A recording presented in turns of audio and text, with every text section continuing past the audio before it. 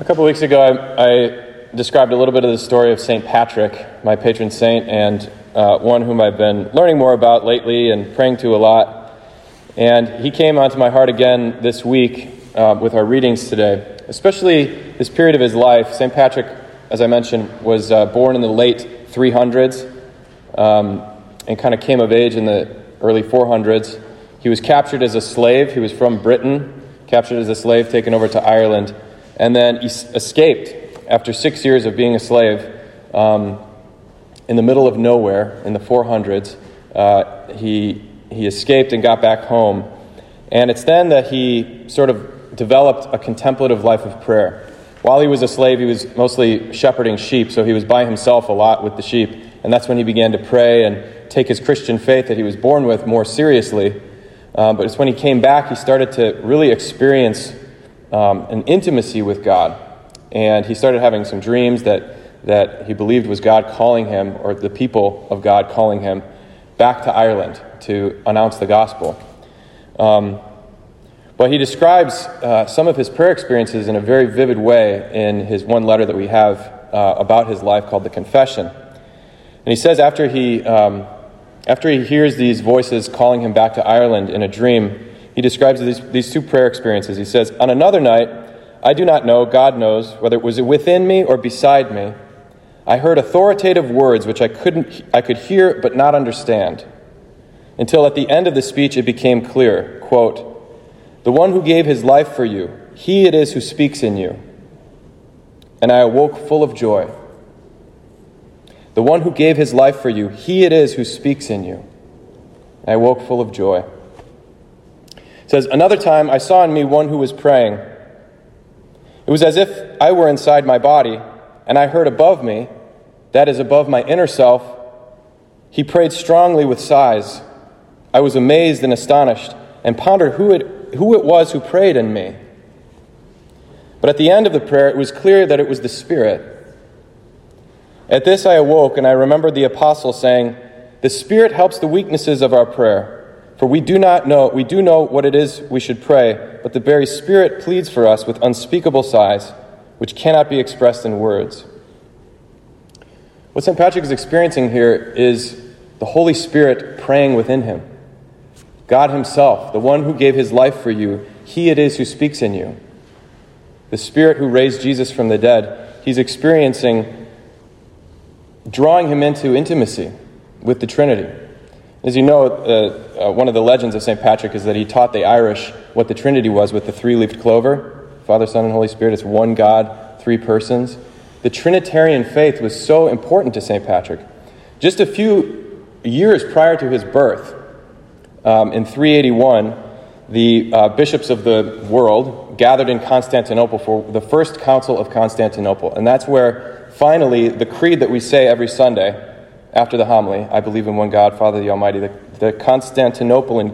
Niceno-Constantinopolitan Creed, hard to say, so we just call it the Nicene Creed, that's where that was formulated. And the full Trinitarian faith was kind of like spelled out very explicitly, because there were controversies up to that point. We had the Apostles' Creed, which you probably pray at the beginning of the Rosary, but that's just the very basic apostolic faith handed on to the church through the apostles. But instead of just saying, "I believe in the Holy Spirit, the Holy Catholic Church, the communion of saints, the forgiveness of sins," now we say, "I believe in the Holy Spirit, the Lord, the giver of life, who proceeds from the Father and the Son, who with the Father and the Son is adored and glorified." So we're saying the Holy Spirit himself is God. The Holy Spirit who speaks our prayer to the Father in Jesus, in us, through us, with us, that is God. We actually have this tile in front where you stand when you receive Holy Communion here, Dominum et vivificantem. That's Latin for the Lord and giver of life, this line from the Creed about the Holy Spirit. He is the Lord, and he speaks in and through us. But there's another theological principle that's important to understand: divine simplicity. It's just a fancy way of saying you can't divide God. God is three persons, Father, Son, and Holy Spirit, but he's perfectly one. Unlike any other thing in the universe, any other being that exists can be divided into parts. You can be divided into parts, but God cannot. That's why, for instance, every particle of the Eucharist, because it becomes Jesus, the bread and wine become the body, blood, soul, and divinity of Jesus. Every drop of the precious blood, every particle of the host is the full presence of God. God can't be divided into pieces. So if you receive Jesus in the Eucharist, you receive the living God, the full God, Father, Son, and Holy Spirit. Wherever the Son is, there is the Father and the Spirit. Wherever the Spirit is, there is the Father and the Son. And so these experiences of Patrick, of having the Holy Spirit pray within him, he's being carried and brought into being, into his most perfect self by the Holy Trinity, by this creative Father, Son, and Holy Spirit, this communion of persons. And so he becomes someone radiant. He's just a simple kid at that point. He's only 22 years old, but it calls him to this legendary life. I bring these up because our readings are all about some of the hardest things about being Christian. Loving your enemies, praying for those who persecute you, forgiving those who wrong you, turning the other cheek when you're struck. These challenging teachings of Christ. And then, as if to just top it with the cherry on top, he says, oh yeah, and be perfect, just as your Heavenly Father is perfect. That's what God wants from you. Be perfect. Well, it would be easy to just kind of throw your hands up and say, I guess Christianity is not for me. I can't be perfect. I know myself too well, and God, you know me. Maybe I'm not one of your chosen ones. I'm not perfect, if that's what you insist on. But it's not simply like us coming to God and trying really hard at becoming perfect. It's what Patrick was experiencing after his conversion, was this mysterious holiness was being worked in him, but not by him. He was cooperating with it, yes. He had to make choices. He had to open himself to the Holy Spirit. But what he was experiencing was the one who gave his life for you, he it is who speaks in you. It was as if I was in my body, but then above my inner self, this Holy Spirit was sighing with sighs too deep for words. He was drawing me into communion.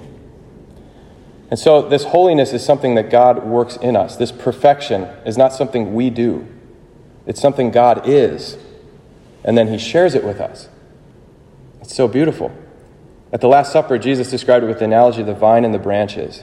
He said, I'm the vine, you are the branches. If a branch gets broken off the vine, it gets thrown out, it withers, it dies. It's only good to be burned. But if a branch remains on the vine, it stays green. And it draws its life from the vine, and it bears fruit that will last. And at the end of that little passage about the vine and the branches, he says, I've said this so that my joy may be in you, and your joy may be complete. He said it so we can share his joy. So this is our broken humanity. We hear be perfect as your Heavenly Father is perfect, and we just think about ourselves and how imperfect we are. But God sees you, fallen, yes, a sinner, yes, in need of redemption, a little bit of work, but he sees the potential for perfection in you, to participate in his life, and he wants you to have it, not for him, but for you, so his joy may be in you, and your joy may be complete. Lastly, this reading from St. Paul to the Corinthians, he says, you are the temple of the Holy Spirit. You are the temple of the Holy Spirit. That you, in English we have just you for plural and singular, although in the South they say y'all for plural. Put it as y'all if you want, because in Greek it's the plural. Y'all are the temple of the Holy Spirit.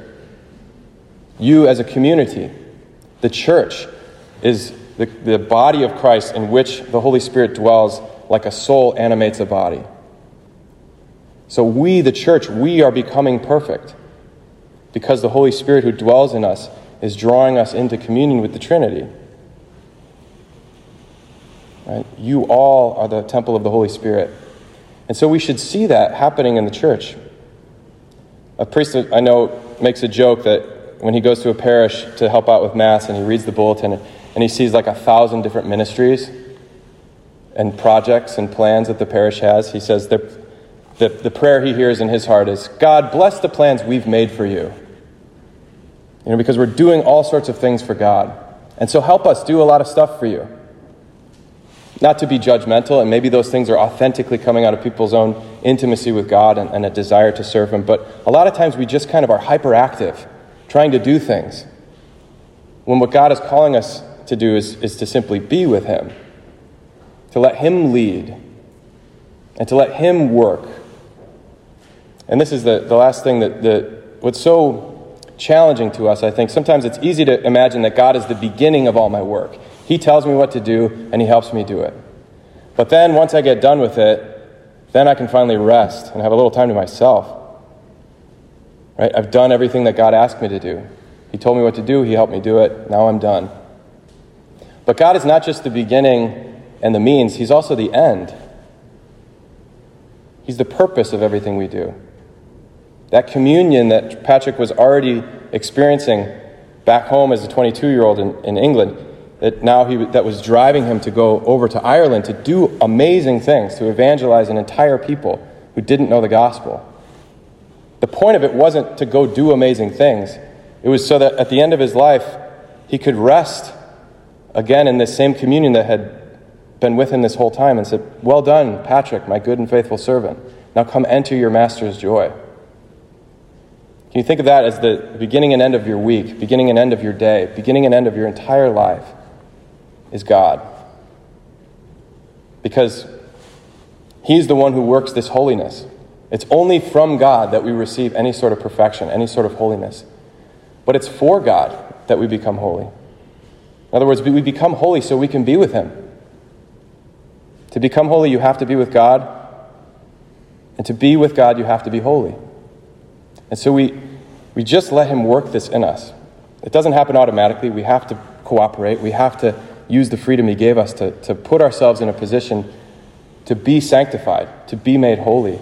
But we can trust that it's not our job, that it's something that God wants for us because He wants us to have His joy.